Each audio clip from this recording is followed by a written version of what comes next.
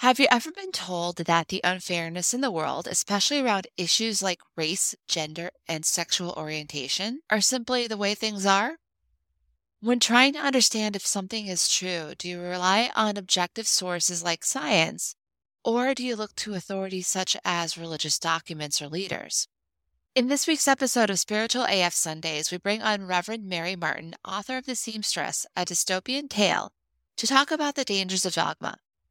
Think that dogma is limited to just religious institutions? Think again.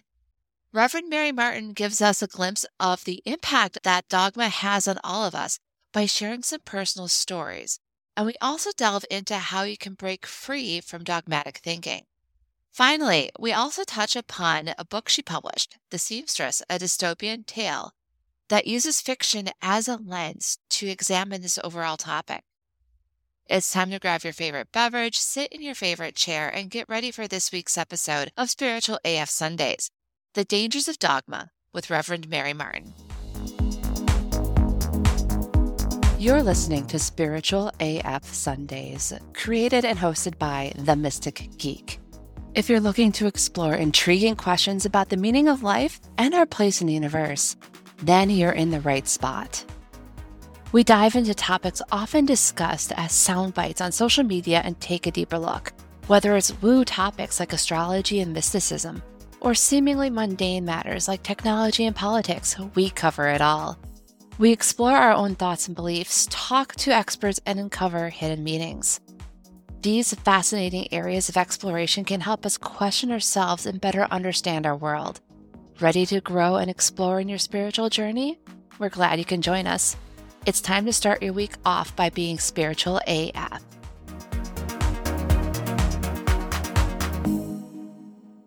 And welcome back, listeners. We have Reverend Mary Martin with us today to talk about dogma, the good, bad, and ugly. Glad to have you here today, Mary. I'm happy to be here, Jessica. Awesome. Well, my listeners are curious. If you don't mind, could you share a little bit more about yourself? Yes, I just turned 73. I have moved 31 times to the U.S., Canada, and Central America. I currently reside in Antigua, Guatemala, Central America. I'm a retired pastor. I hold a Bachelor of Theology and a 3-year Master of Divinity degrees, and I'm a human rights activist, an author. I think my best attributes are that I am a mother, grandmother, and great-grandmother, and I consider myself a global citizen. What was it, 31 times that you moved? 31 times, that's right. Met a lot of people. Some are still my friends today. I can barely imagine what it's like to have to move 31 times. It's like just moving once felt immense. How were you able to do that? Because it's like all the boxes, all of the logistics on there. The last couple of times I moved, actually everything was sold before I moved.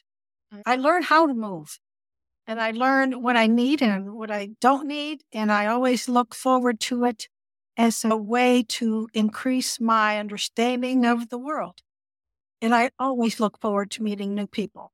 It's not a burden. It's always been a delight. Thanks for sharing that. So we're going to talk a bit today about dogma. Before we go into that topic and like the implications of dogma, I feel like we need to come to an understanding of some big key terms. So how would you define dogma? That's a good idea. A great place to start, Jessica.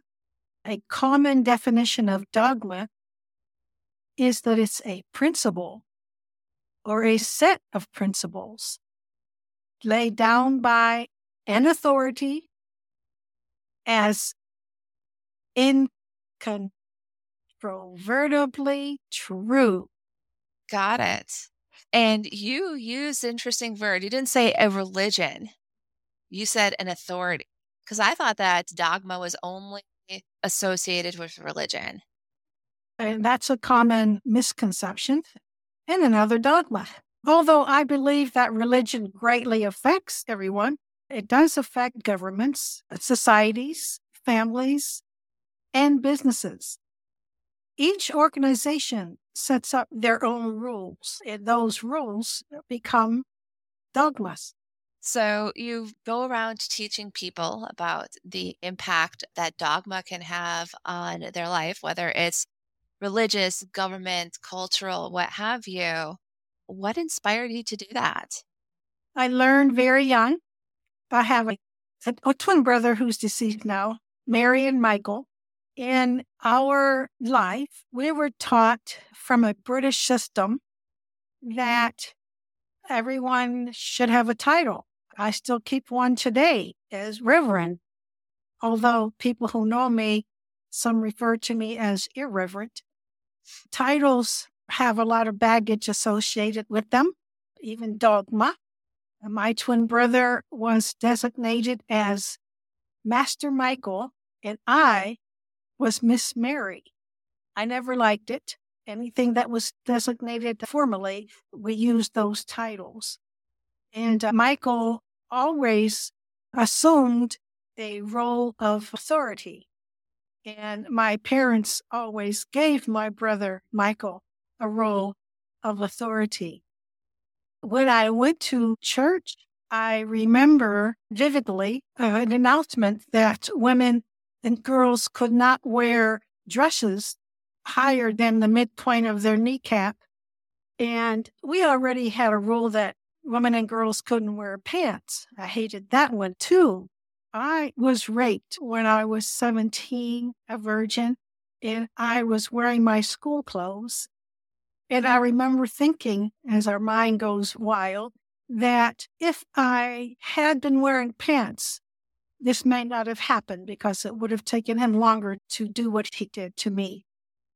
Another rule or dogma that I fought against, and I wore certain clothes for church. I remember wearing a hat, gloves, a cute little dress, patent leather shoes with always white little socks, and a little purse on my little arm, because that was the way women were supposed to dress. I never associated until later that a hat meant submission, that at one time women weren't allowed to be members of the church. And when we were allowed to be members of the church, there were conditions. One, that her head had to be covered as a sign of submission. The other was that she would need to wear gloves, because if she happened to be at the altar, and if she happened to touch anything on the altar, it wouldn't be damaged or dirtied by her hands. I learned in the seminary, I don't call it the seminary, the seminary, a place for men to learn and to lead. And learning that, what the men were taught, I challenged a lot, because it seemed that there was little thought any deeper than the surface dogma stuff. There were some passages that I, as the only usually woman in the class, this was in Canada, and certainly the only person of color, I would raise my hand, and begrudgingly the male professor would say, "Oh, okay, here we go again." And my peers, all men, mostly white men, would say, "Oh, here we go again." And they called those times, we're going to discuss a Mary passage. So they knew at those times we were not going to just accept and gloss over this, what was usually the appropriate arguments, but that we were going to go even deeper. I learned through marriage that the man was the head of my life, because I stood in a church with witnesses to profess before God and everybody there that I would love, honor, and obey this man for the rest of my life. And his response to me was, "Yes, you will love, cherish, and obey me for the rest of your life." I didn't like that. I didn't know how to do anything about it. This was common. This was normal. This was a dogma. that affected me for the rest of my married life. And that included sexual abuse, physical abuse, verbal abuse. When I talked to my mother about those things that upset me in our sex life, my mother said, that's just the way it is. Men have needs, and you're there to fulfill those needs. In the business world, it was very difficult to be treated as equal and even ostracized and sometimes threatened for even being in a space and with the idea that I deserved to be there, had a right to be there, that this was an appropriate place for me. I have many experiences, as we all. And so I, as a woman and a woman of color who has been a victim of this system, like many of us, I feel it's my duty to speak out against it. I know that in my first book, it's over. I've had it. Stop calling me girl. I write in there that even my mother said to me and others, why do you feel that you need to open your mouth? Why don't you just be quiet? My mother often told other people that out of all of my 7 kids, Mary, who was the smallest and the most soft-spoken, will end up either dead or in jail. Does that answer your question? Ooh, yeah, I can see how that would motivate you to have those conversations with other people about the impact of dogma, especially since all of these established beliefs have had such an impact on your life. And those are things that you've been constantly challenging and being challenged by. Yeah, I can definitely see why you've made it your work to educate others about this, potentially even to turn the tide or make us be like you and think, why are we thinking this way? Why are we just holding on to the status quo when it's not being helpful at all? So, one of the things that you had talked about prior to our recording was that concept of dogma being deadly. And I think I have an idea where we're going with this because of what you've shared. How do you see dogma as being problematic or deadly or whatever descriptors you want to use for that?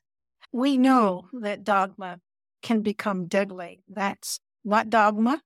That's a fact because our stories contain many who have died challenging dogma, right? Yeah. They're called martyrs. Yep.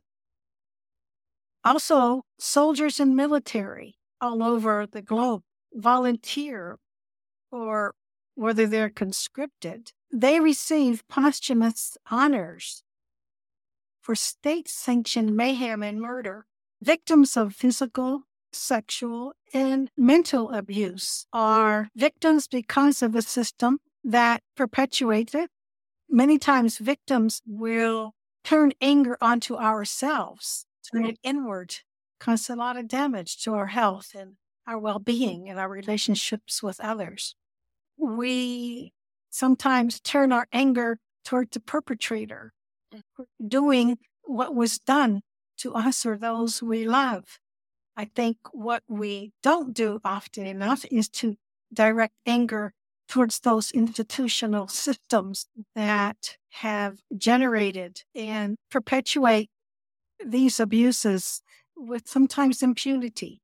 We have a long way to go, I think. Women and men who have been abused, we were taught to be quiet, to keep secrets, and to understand that this is just the way it is. Yeah. And I see that a lot in the United States. I'm sure you saw it as well with your experience, a lot of that anger being directed towards people, but not towards the institutions themselves. And that yeah, as you said, it is the way it is. Why do you think people don't get angry at the institutions or direct their emotions and feelings and actions towards institutions? Why do you think that they keep it more on that individual level? I think it's made that way in order to have power and control over others. You need to foster the notion that whatever the institution is, that it knows what it's doing and it's concerned about you. when actually institutions have no love for anyone. Institutions are systems, but we give over our power. We give over our ability to think and to challenge, Mhm. especially when it's so large and you're just one person. So another tactic that is used is divide and conquer. As Mhm. long as peoples are divided with issues that keep them preoccupied, they don't challenge the system. They just keep the focus on each other. Yeah, we've seen that. It's like focus on the infighting or promoting infighting as a way of preventing us from being collectively being able to make change. So we've been talking about this, like the impact of dogma, and almost to the point where dogma itself is causing us to divide amongst ourselves versus unifying against things that are corrupt or are unhealthy or that only serve some and not all. What can we do about this? I think that we often feel uneasy about something. Every time we have this sense of uneasiness or confusion about something that affects us or someone else, stop immediately and process it.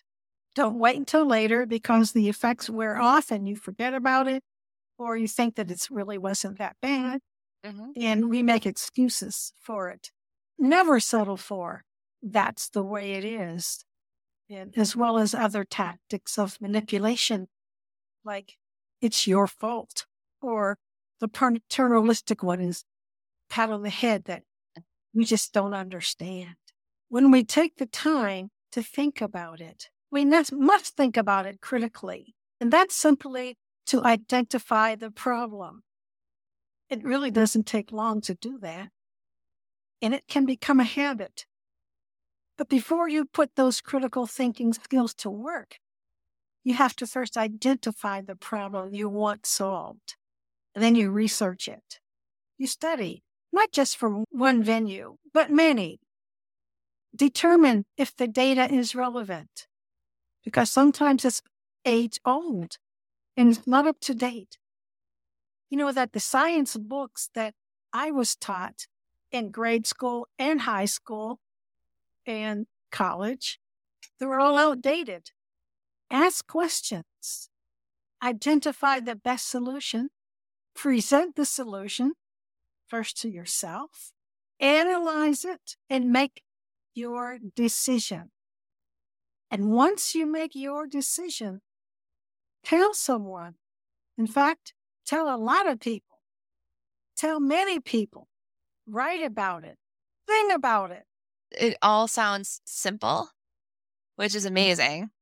But I know a lot of people are like, it's not easy. Granted, yeah, doing your own research, because most of us are so used to listening to what other people have to say, coming up with what our own understanding is of the situation, and then also putting ourselves out there when it comes to what those solutions can be.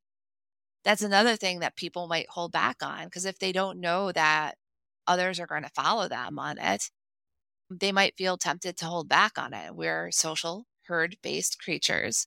So it's usually the first one doing something. It can start a major change, but it's also the scariest point to be in until that second person comes in to affirm what you're saying is, yeah, this makes sense versus hearing crickets. Correct, Jessica. I encourage people to feel the fear because fear will be there. Some of us, some of you, have great reason to fear, but do it anyway. Feel the fear and do it anyway because those in control that fear is going to overcome all your objections. That's how it's been. Mhm. We see it. Fear is a motivator, isn't it? It is. In some cases, it is a good motivator. Don't cross the street when there's ongoing traffic or incoming traffic. And then sometimes it's meant to keep us safe, but it actually inhibits us. Correct. Correct. And you learn that even after you've been told not to cross the street or look both ways, you know that if you've almost been run over, you know that's true. And so you've published a book recently ish. I think what was it? The Seamstress, a Dystopian Tale? Yes. How does that tie into what we've talked about when it comes to dogma? I believe that life would be more free and pleasant if we understand that dogmas are simply belief systems that are not fact, and those belief systems must not be forced upon others. Remember that all creeds are sets of beliefs, whether in faith communities, governments, or other institutions and societies. Those who attend church services may regularly read the statement of faith. That's what it's called, a statement of faith. And faith is not fact, and also science is ever evolving. And that we hopefully desire to do no harm to others or ourselves. And that is how the book came to be. The Seamstress, a dystopian tale, is a story that deals with the ills of Eurocentricity, corruption of the monetary system, religiousness, human sexuality, and other pertinent issues that society deals with daily.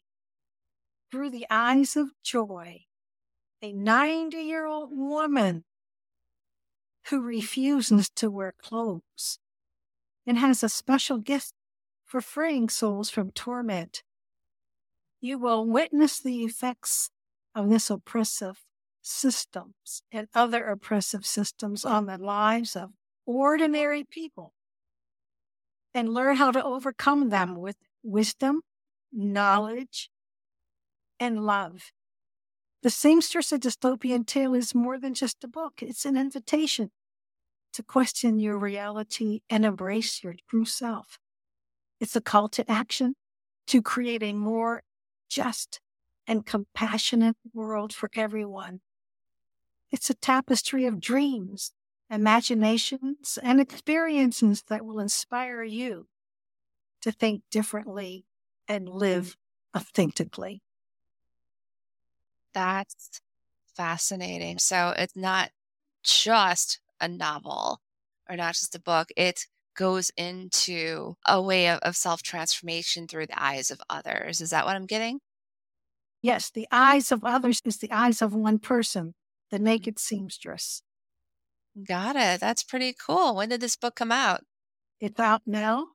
It's on Amazon. And by the way, as an outgrowth of my issues about being a global citizen, the book is only an ebook. And I realized that the issues of computer technologies also affects our environment, but I made a choice to save the trees. That is legit there. I know there's some people who love having their paper books, but I believe that they would make sacrifices to gain the wisdom that you're sharing in The Seamstress. So hopefully people will pick it up. And also, too, you can listen to it. Ooh, there's an audiobook form? Yeah, if you have, like Kindle has that capability. So you can choose. I wasn't aware of that. That's awesome. Mary, thank you so much for sharing your wisdom and then also for giving us a heads up on this book that you created for all of us on this.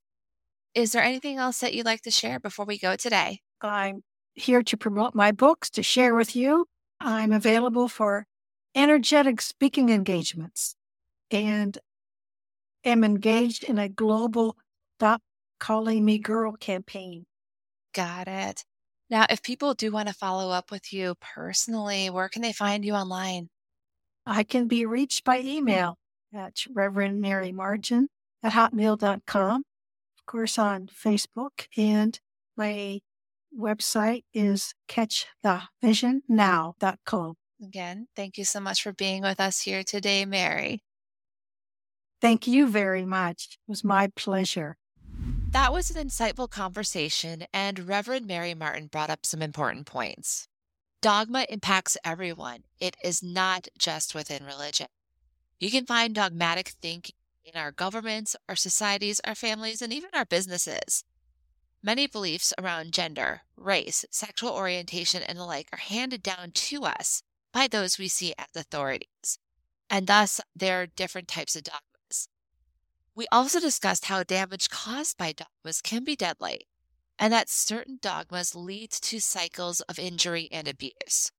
Reverend Mary Martin also challenges us to go beyond simply accepting the status quo and to instead think about what we're experiencing, how to use critical thinking to consider different ways of responding and being.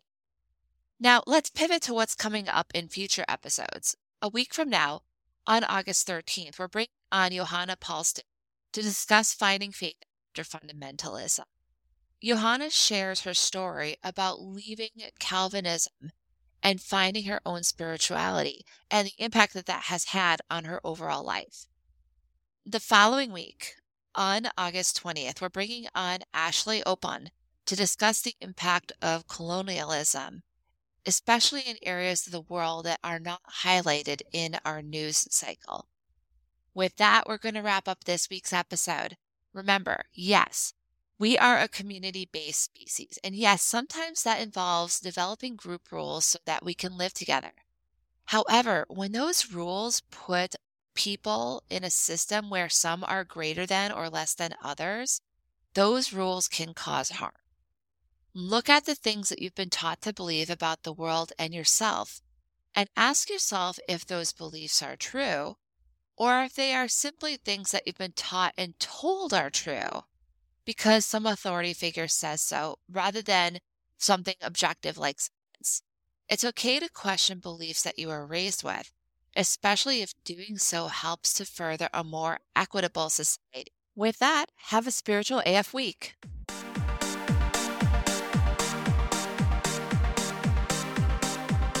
Thank you for joining us for Spiritual AF Sundays.